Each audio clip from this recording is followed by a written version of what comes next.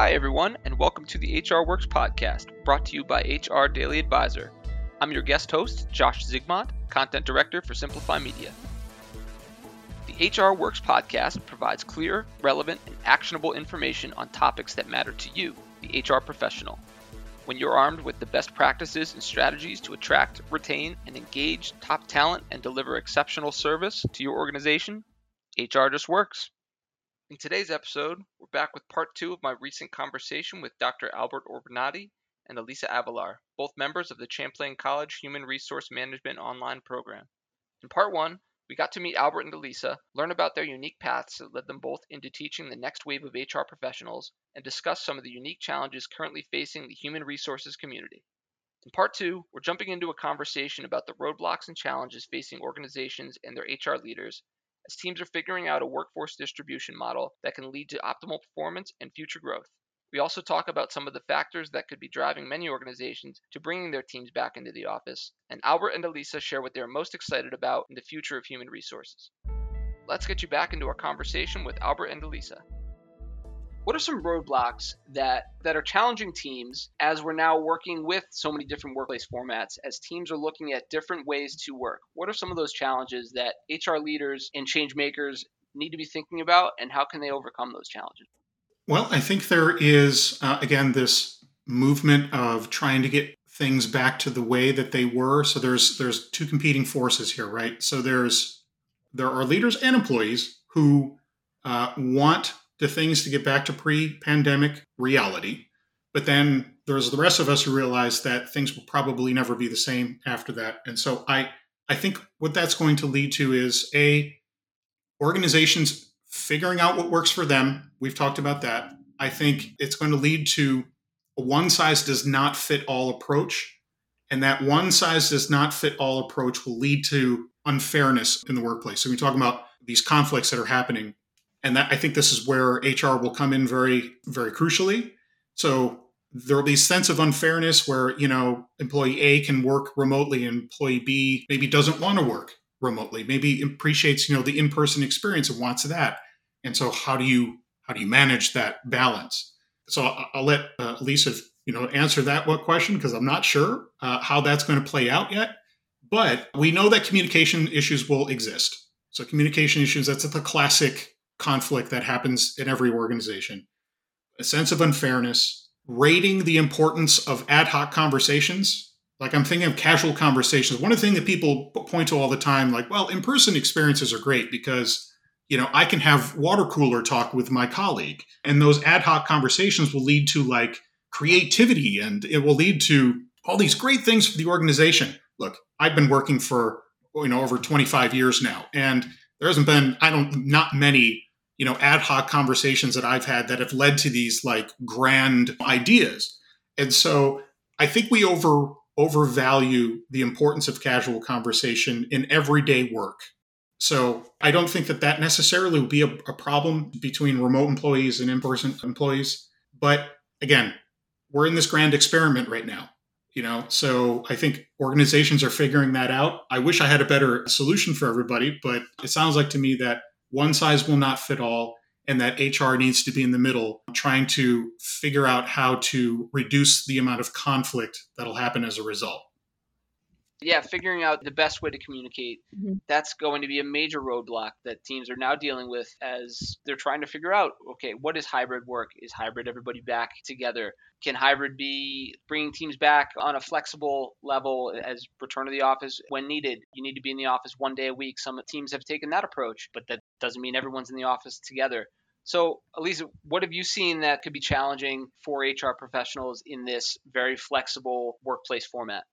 HR leaders really, as they're sitting at the table with the rest of their executive staff, really need to press upon them that when they say, oh, we want to get back to normal, what's normal? Yeah. Because it's kind of like if you crumple up a piece of paper and you straighten it back out, it's never going to be straight again. So we're never going to go back to exactly how it was on March 12th, 2020. That's not going to happen. There's been too many events in the last 2 years to say, we're going to go back to exactly how that was. We're in a whole different universe now. So we have to accept that this is the new normal, and it's okay to not know. I think people are trying to have the right answer. And it can be uncomfortable as a leader to say, like, I don't know, I'll find out, or feel like they have to have the right answer and the right solution right now and it has to work. We don't know. This is trial and error. Every year there's a new model of a car. We don't drive the 1930s Ford for a reason. So we have evolved. People evolve. Organizations evolve. I think people are forgetting that everything around us evolves. So why are we so afraid to evolve? And that goes into, which is one of our class, change management. It's like really being able to do that. One of the other classes that we have is, organizational behavior. And it's an uncomfortable class. People don't like that class because it causes them to really focus on who they are, to be self-aware, and then to be able to accept people for who they are. And that's really now coming into play, right? This whole pandemic has caused us to be super self-aware of what we're good at, what we're not good at, what we should do and shouldn't do, who should we listen to, who has authority. It's like a bingo ball right now. And you don't know what you're getting. And you have to be okay with it's okay. We don't know. Right. But at the end of the day, listen to your people. Albert said in the very beginning, listen to your people. Nothing has changed. Listen to your people. If they tell you they don't want to go to the office or they will quit, don't think that they're fibbing you, because that could happen. So you want to sit down, you want to nip that. Why do you say that? What's going on? Why? And sometimes you find out it's a personal situation. They need to be home because now with the pandemic, they have family living with them and now they're a part-time caretaker. Or I don't know if we'll have secondary education teachers next year because of how education has been through turmoil as well. And so that people may be homeschooling now. So this work-life blend needs to happen. But what I'm telling leaders is don't think you have to have the right answer. It's okay. Get a group together. You know what I love to do as an HR leader when I'm testing new things? You have your evangelists, right? You have all the people that love the organization and your organization could do no wrong. You need them for feedback. Where are all your naysayers? Why are people afraid to go to the people that are constantly disgruntled or unhappy? Nobody wants to talk, but those are the people you actually do want to talk to because they're not going to, there's no filter with them. Right. They're going to tell you exactly what's wrong and they're going to help you understand various points of view so that you can have a better understanding of what will work. So I love to get a beta group when I'm testing something new and somebody goes, that person never has anything nice to say. And I'm like, that's why I need to hear that. I have to hear that. And as leaders, we have to hear that. And I always tell people, I can't fix what I don't know is broken. And if I don't hear the negative and constructive feedback, I can't make improvements that will actually create an engaging, inclusive workplace. So I guess the biggest takeaway from my whole rant is it's okay to not know, and it's okay to try things and say, like, that didn't work. Let's go back to the drawing board. Just like everything else in our life. It's trial and error, and it's okay. Well said. I like it. So for those teams that are trying something new and seeing if it works, are there any simple communication methods that can be used to bring things together and keep the train on the tracks, for lack of a better term, while you're trying out these new methods? Yeah, when I recently saw a skills gap assessment, it's really a taxonomy. It was this chart that I saw online, and I thought, man, every organization needs to be doing this right now.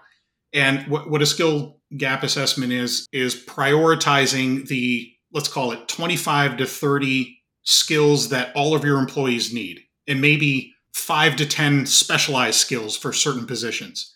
And so leaders, you prioritize all the skills that you know your employees need, you come up with 5 to 10 more, and then under each of those categories, those skill categories, you identify the actual actions or tasks that people need to do and have an understanding of.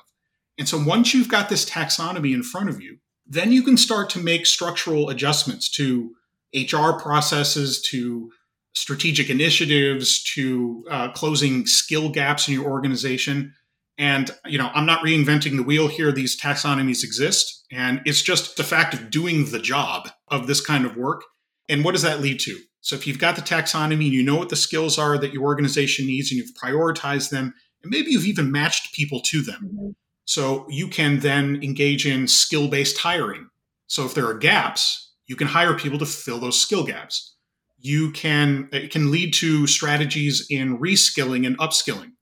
So maybe you've got excellent people, but they just need to be, upskilled into, a different, different area, or reskilled to, learn something new.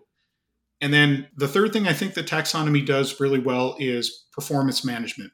So utilizing evaluations to incentivize, building skills and coaching and mentorship. So it really is just about the right tool, I think, to try to figure out who can work remotely and who's a hybrid employee or whatever the case is. So, and it requires some work, but I think it's totally doable.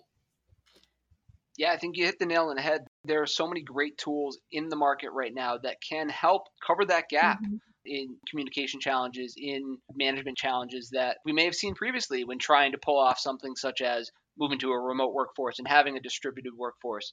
We've got the tools that can help that can really fill those gaps, cover those challenges that may have previously existed. Right. And Josh, it's really easy to say no.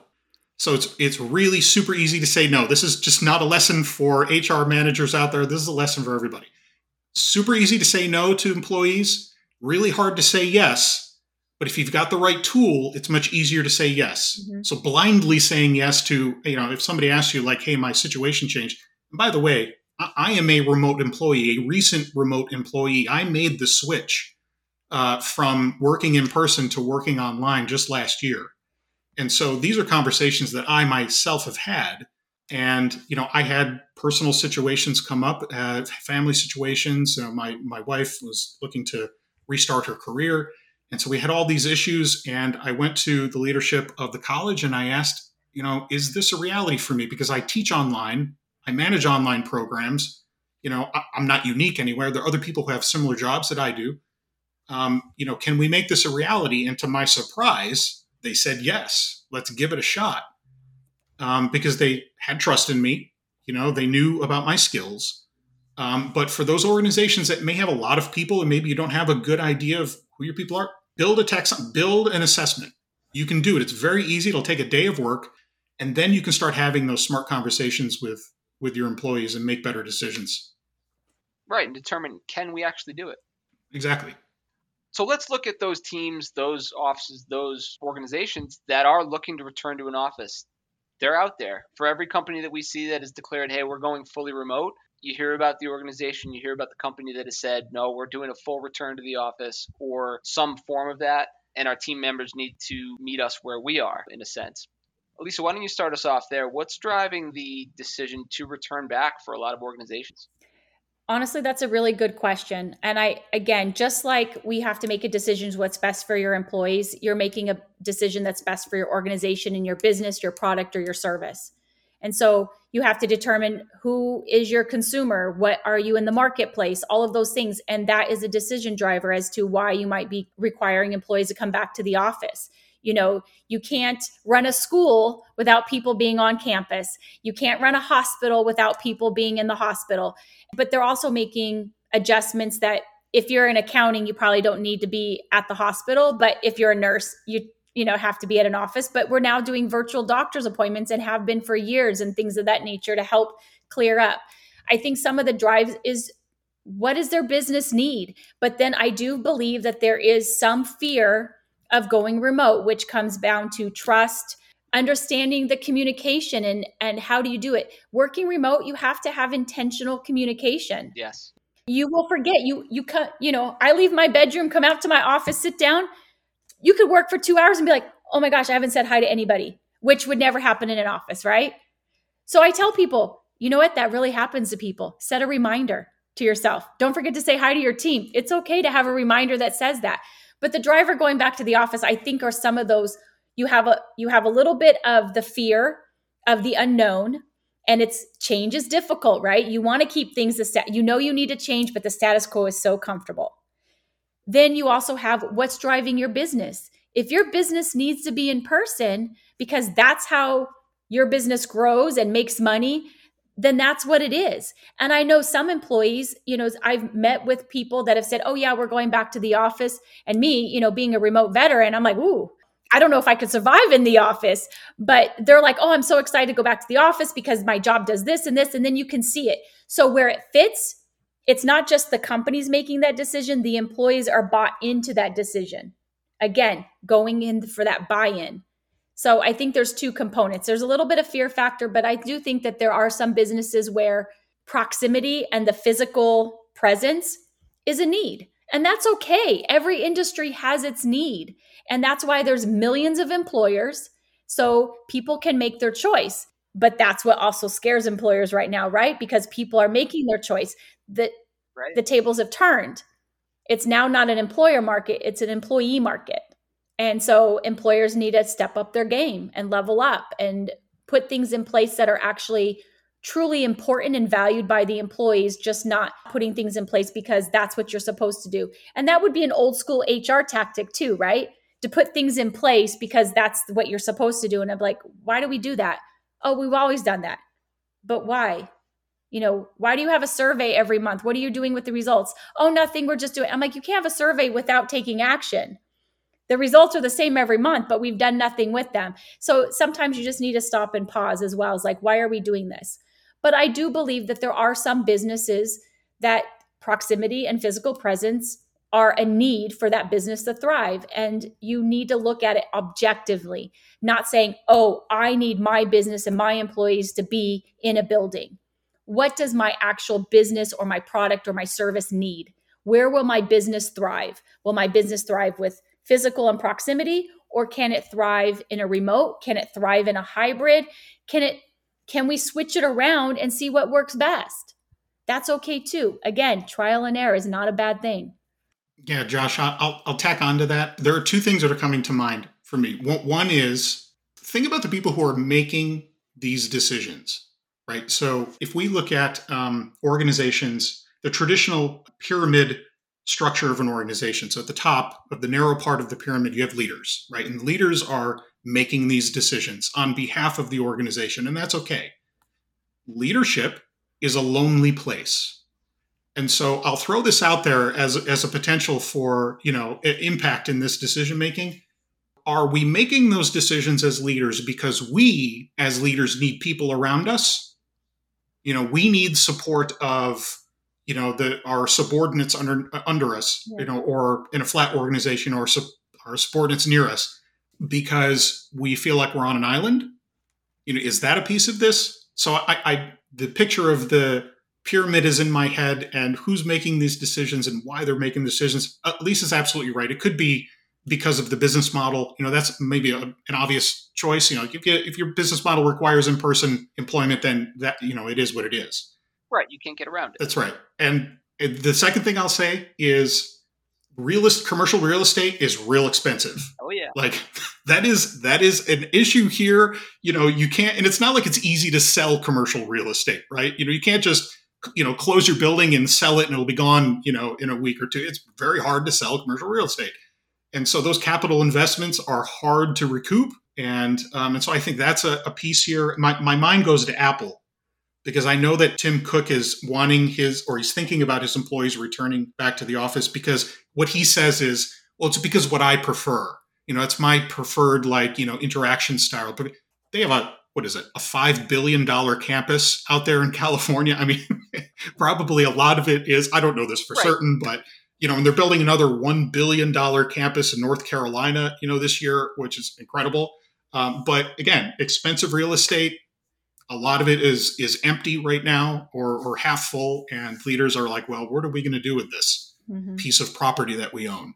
And so think about that. I mean, that is changing the structure of how we do business fundamentally in the United States and everywhere. But place-based decision-making, place-based innovation, place-based collaboration is slowly starting to be challenged, and it's scaring people. So there's practical considerations here too. Absolutely. No, the real estate piece is very true. It's a lot easier for a 50-person organization who may be leasing office space to decide, hey, we're going to let this lease run out and we'll close up and become fully remote, to the thousands of people who could be working at some of these larger organizations that have built campuses specifically for the purpose of housing all those employees, that you can't just up and leave and pack your boxes. You're sitting on a ton of space that needs to be used. And I think that is certainly being a big driver for some of these decisions too, is you got to use the space. That's right. Yeah. Yeah. But again, you're always going to be now dealing with that challenge of, where does your top talent want to be?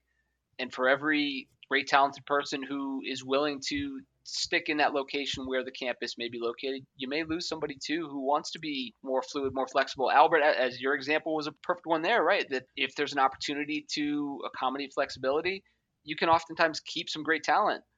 Right, and you hit it on the head there, Josh. This is a talent retention, a talent attraction issue, big time, right? Because organizations are losing talent and at a pretty alarming rate right now, and they recognize that, and they realize in order to attract that talent, they need to hire people remotely. Now, our organization is a perfect example of that. We've hired people recently from other states, so we have people working at Champlain College, but they live in other Michigan and Iowa and these other places, and they're fantastic. We wouldn't have gotten them otherwise to come to Champlain if we didn't loosen our policies and had the foresight on a leadership level to make those decisions. So I think it's great. Absolutely. I want to piggyback on that because Go for it's a talent war, and it's been a talent war, especially in the tech arena. But in the last couple, now it's all talent. And there is a benefit for me to be able to hire somebody in Missouri or Iowa. And, now you go remote, Albert. I would be at Champlain in a minute if I didn't have to live in the snow. Maybe we should have a different conversation. But the point, that's where you're going to get good talent. Why do you have to be in this 50-mile radius? Now it really opens it up and it really levels the field, right? And that if you come back to the generation that is forcing us to rethink things, the millennials, they're like, give us a fair playing field. I want to live out in the boonies in Iowa, but I'm a software developer. Why do I need to go move to Silicon Valley to do that job? You don't have to. And for many years, you haven't had to. And now it's just really highlighted, right? Remote work I remember when I first went remote, everyone like, is that a real job? You get paid real money? I'm like, yes, it's real money. And now everybody's like, oh my gosh, now the pandemic just highlighted the opportunity to really have that work-life blend and really being able to find the best talent, especially being in HR. All those HR and recruiters out there are feeling the pain right now in terms of trying to find talent, but knowing that you're not stuck in this 50-mile radius. And now you're like, I can hire anywhere in the US, or, sometimes they have international opportunities. You can really pull talent from anywhere, which gives not only organizations access to new cultures, new ways of thinking, new processes, all of those things. Just think about all of us think that the three of us think the same and we're always together. How much growth is there? Zero. Right. But the minute you expand the different ways of thinking, even if we don't agree, the point being is that we all learn new things. You never want to be the smartest person in the room. And if you don't widen out that talent, then you're like on a merry-go-round. Even though employers are scared for this whole thing, it's like, think about what your business can do. Think long-term. And I think not being open to different ways of working and how you attract talent can be very short-sighted and could be debilitating to a business in the long term, because the businesses that are going to be successful right now are the ones that are going to take the risk and trial and error of what works for their employees and willing to kind of do the things that are new or, like, oh, why would you do, I'm trying to think of the word off the top of my head, but the thing that nobody wants to do. And they're like, yeah, we're going to go try it. We'll figure it out. It's okay. It's kind of like building the ship while you're in the middle of the ocean. And some people will be okay with that. And those will be the businesses that probably thrive very quickly through this, for this, especially the next 24 months. I think those will be the businesses that come out. And honestly, Albert Champlain loosening up, because I remember it was a campus one. And so seeing that, I worked with an instructional designer and he was, not at Champlain. I was like, oh, this is amazing. So just really seeing, higher education or the public sector is very structured and bureaucratic, and just seeing that the onion is being peeled away. It's great to see, because that means, very strong foundational structures are willing to change. If an education institution is willing to change, then anybody can change. Because there's a lot of layers in that and a lot of regulation and a lot of red tape for them to be able to make those changes. So if, somebody in the public sector or in an education institution can make those changes, so can a business in the private sector. It's a lot easier on the private sector than it is. I can only imagine the hoops that Champlain had to go through to loosen up that policy, given everything that, the values and the accreditation and the processes and everything that they have to account for. So if they're willing to jump through those hoops, I just ask everybody to pause and say, like, what could you do differently that could really make your business longevity move forward? Yeah, that is so well said. And think of the advantage, too, that organizations now have that are located in parts of the country that may not have a hub for great talent. Now, all of a sudden, you've opened up your doors to anyone in the world who is the right fit. But now you have a chance to get the best person for the job, not the best person who's within a 50-mile radius for the job. Right. That's right. You're always trying to hire the best person for the job. Right. I just want to touch on one thing, because this is a really big topic these days, is that diversity. When you open the talent pool, you can increase your diversity population, and that is huge. Absolutely. That is a huge piece. You want to be able to tap into all groups, and widening that proximity is a huge, huge plus. Organizations should be jumping on that big time. 100%. Okay, we're here with Dr. Albert Orbinati and Elisa Avalar, both from Champlain College Human Resource Management's online program. And I want to talk about the program that you've laid out now for your students in this current environment. So has anything been introduced into the curriculum over the last 2 years with so much that has changed to really prepare for this new world of human resources that we're going into? Yes. So one of the intentional designs that we incorporated into our HR curriculum was this focus on data and how HR professionals can use data to help decision makers or for themselves to make decisions, but certainly how to interpret data, how to make it into a format that decision makers can use. So we've had this incredible push to all of our courses in our HR program have modules on HR analytics. And we're not asking our students to, actually compile the data and to find the data. I mean, that's another discipline altogether. But what we do is give them these data sets related to a topic that we're teaching, and we're saying, okay, you're learning about this topic now. Here's how data can help you with this. And so we'll give them this data set, and we'll ask them to visualize it, and then we'll ask them to apply it to a business decision. Like, okay, now that you've got this, and you've visualized it, and you've got it in a great format, what can we do with this? And so that's been one of the intentional changes that we put into our curriculum. I will say that we have spent quite a bit of time talking about HR as a product versus a project.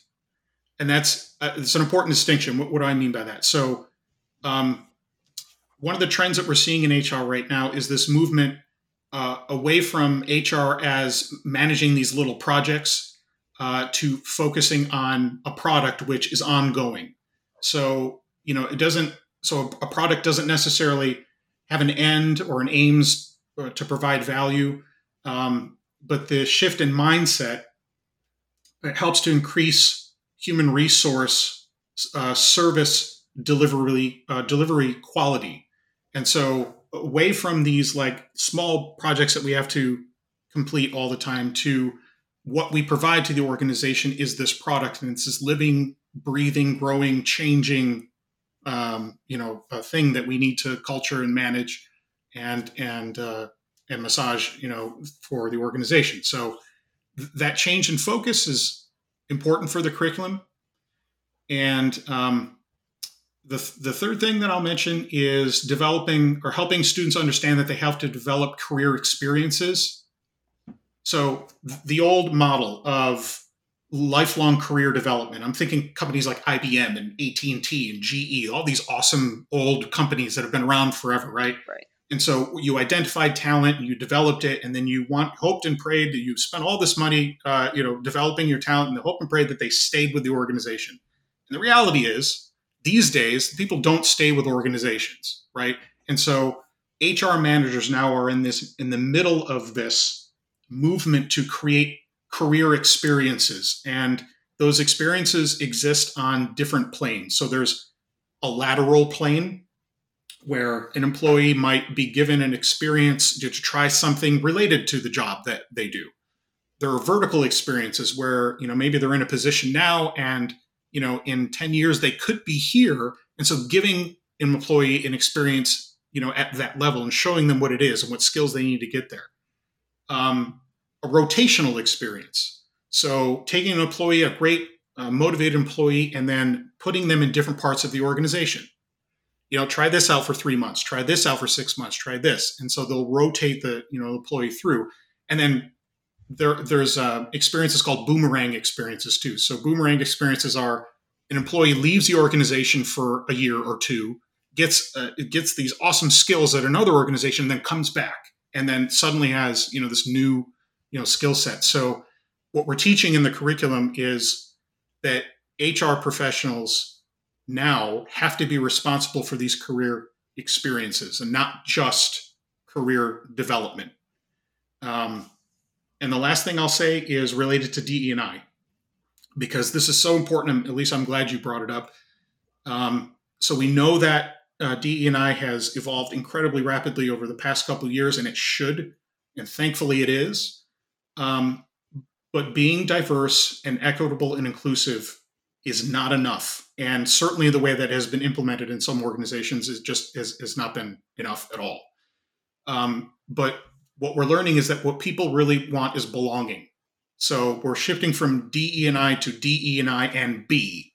So that belonging piece is about longing to be at an organization and creating psychological safety and real inclusion. Mm-hmm. So it's all about safety in the workplace, making employees feel safe where they are and helping them feel like they belong in the organization. And so we've had this sort of surface level focus on DE&I, and it has not been enough. The heart of the issue is belonging, making all employees feel like they belong. And so our curriculum absolutely focuses on that. And so it's one of the changes that we've seen in HR curriculum over these past few years. It's exciting. It's exciting stuff. That's great and so smart. And again, such a big focus for so many organizations now is they're finally putting a spotlight on diversity efforts within their organizations, and preparing your students for how to do that correctly is so smart. And I'm so glad you touched on the belonging piece too. We had a recent conversation with an author, therapist, and specialist in exactly that space, in diversity, equity, inclusion, and belonging. And that was the focus of our conversation, was that you really cannot be diverse if you haven't created a culture where the diverse talent you've brought in feels like they belong and are actually bringing their full self there. You've only gone halfway if you've only tried to create a diverse team, but not created a belonging culture. That's right. Yeah. Mm-hmm. Yeah, I agree. All right, Elisa, I'm going to shift gears to another question. Can you share a favorite success story from your experiences with Champlain College and with the Human Resources Management program? Do you have any great success stories in your time there? Yes, I can think of one. I frequently teach this class, organizational behaviors. I brought it up earlier.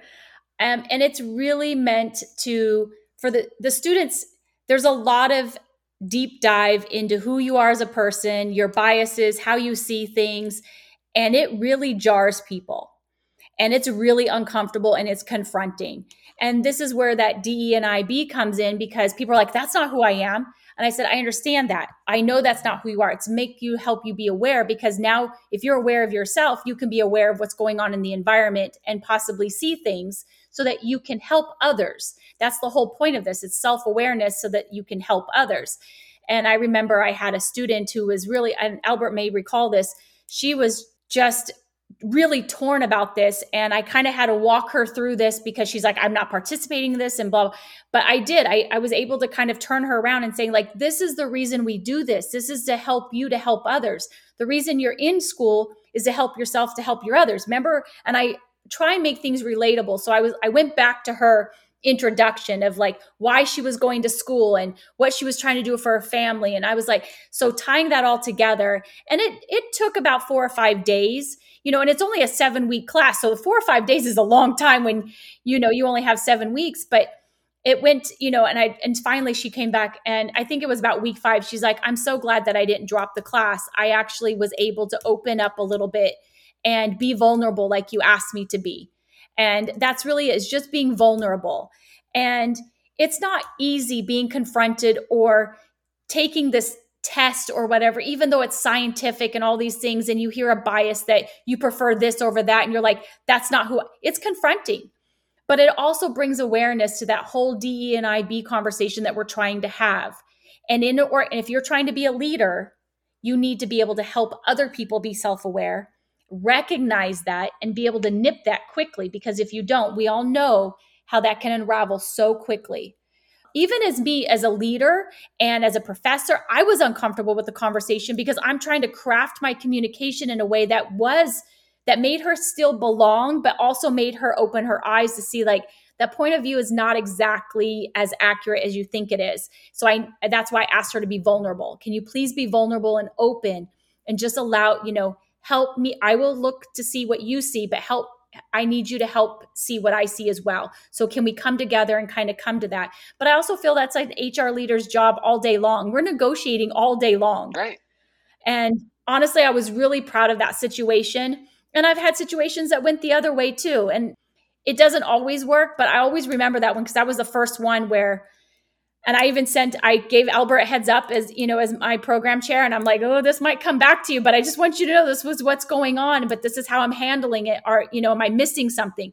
That's the other thing I think leaders forget too, is to ask for help. They think they have to solve it. And I was quick, like, should I have handled this differently? Are you okay with what I said? I want to make sure that I'm aligning with the values of the organization. And is it, this is how I would handle as a person, but is this how Champlain would want it handled?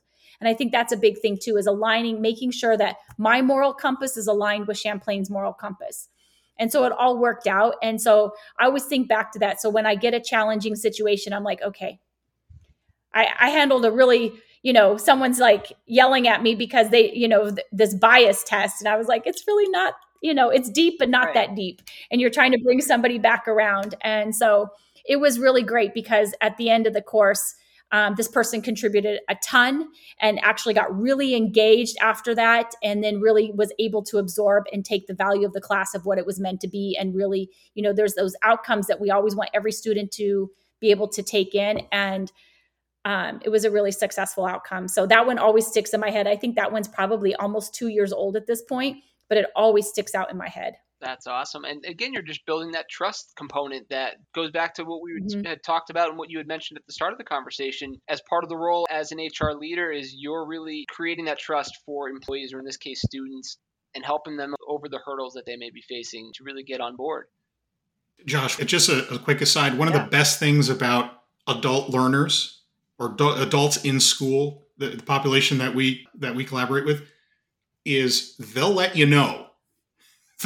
They'll let you know if they're upset. They will let the president of the college know if they're upset, and you'll get this nice letter. But what's also great is that they'll go out of their way to say when things have been transformative for them. And so I could go on and on for hours about all these transformative experiences that we've helped students have over the years. But yeah, it's great. Champlain College is a unique place because we listen to our students very intently. That is fantastic. I love it. So we'll get you guys wrapped up here, but just to remind our listeners, we're here again with Dr. Albert Orbinati and Elisa Avelar, representing the Champlain College Human Resources Management online program, and sharing some really great insight for us today about where we're headed with the future of human resources. So for the last question here to wrap up, if you both wouldn't mind sharing, what's one thing you're excited about in the human resources industry going forward? So Elisa, why don't we start with you? What's something you're excited about? I will say I've never been a traditional HR person. I've never been the policy person and reading all the rules. I always felt like I was always against the grain in HR because I always had different thinking. And I feel like now I'm coming into my prime. Like, finally, we're going to talk about people and being compassionate and empathetic and creative solutions and helping people see things differently. And so I feel like we're finally getting to that. And I think the pandemic gave us the pros and the cons. And the pros is that everybody was able to pause and take stock in their life and figure out what their priorities were. but then it also allowed organizations to do that. And then on top of that, HR leaders inside of those organizations really had a loud voice. We've been raising our voice over the years, but the last 2 years, we've really had a voice because all of a sudden this pandemic happened and everybody's working remote and employee productivity, engagement. All of a sudden, the entire C-suite is like, okay, HR, what do we do? And we're like, we're on, we got it. Finally, getting off the bench. And that's where we really get to shine and really talk about the people. And so that's what HR is really about. So I want to just kill those stereotypes that we're all for the company's benefit and we only do things that's for the company side, because that's really not who we are. And that's not how I lead. And that's not how I teach others to lead. So I think that HR is finally going to be coming into its prime of really focusing on what is important, which is the people of the organization. And now we have a true voice. And I think the voice is around all organizations, just not certain industries or certain organizations. I think we've pretty much leveled the field on that. That's fantastic. Definitely something to be excited about. Thank you for sharing that. Albert, what's something you're excited about in the future of the human resources industry? The past couple of years, we all got a chance to feel like what true work-life balance felt like. I felt like prior to the pandemic, we sort of edged around this issue. We talked about it a lot. What the pandemic has taught us, many of us, is that a work-life balance can exist. We now know what it looks like. It's not for everybody. I'll admit that. And so I'm excited that employees, workers, the people who constitute the majority of the workforce, or this grand empowerment experiment that we're going through right now. That's what I'm excited about. I'm excited that the power has shifted a little bit, from leadership, maybe down the pyramid a little bit. It has shifted, or around the circle, depending on what chart you have in your head. So it has shifted a little bit, and I'm very excited about that because I think that only means more opportunity for HR, more opportunity to grow this incredible field. And so that's what I'm most excited about. That is definitely exciting, and we are in an exciting time with the human resources industry. And you both are really at the forefront of grooming that next batch of talent that goes in. So thank you both for just sharing such great insight. For our listeners who want to learn more about Champlain College, where can we direct them to learn more about the Human Resource Management online program and all great things that are being offered from Champlain College? Sure. It's very simple. It's online.champlain.edu. Perfect. Nice and easy. And we'll certainly link to that through our website as well. So for any of our listeners that want to learn more, certainly check in there for more information. But again, thank you to Dr. Albert Orbinati and Elisa Abelar. It was great having you on the HR Works podcast. I feel like there's even so much more that we could dig into here. We'll have to have you guys back next time to pick up this conversation, but this was a great start. So again, thank you for both joining and both sharing such great insight. Thank you. Thanks for having us. All right. Thanks very much.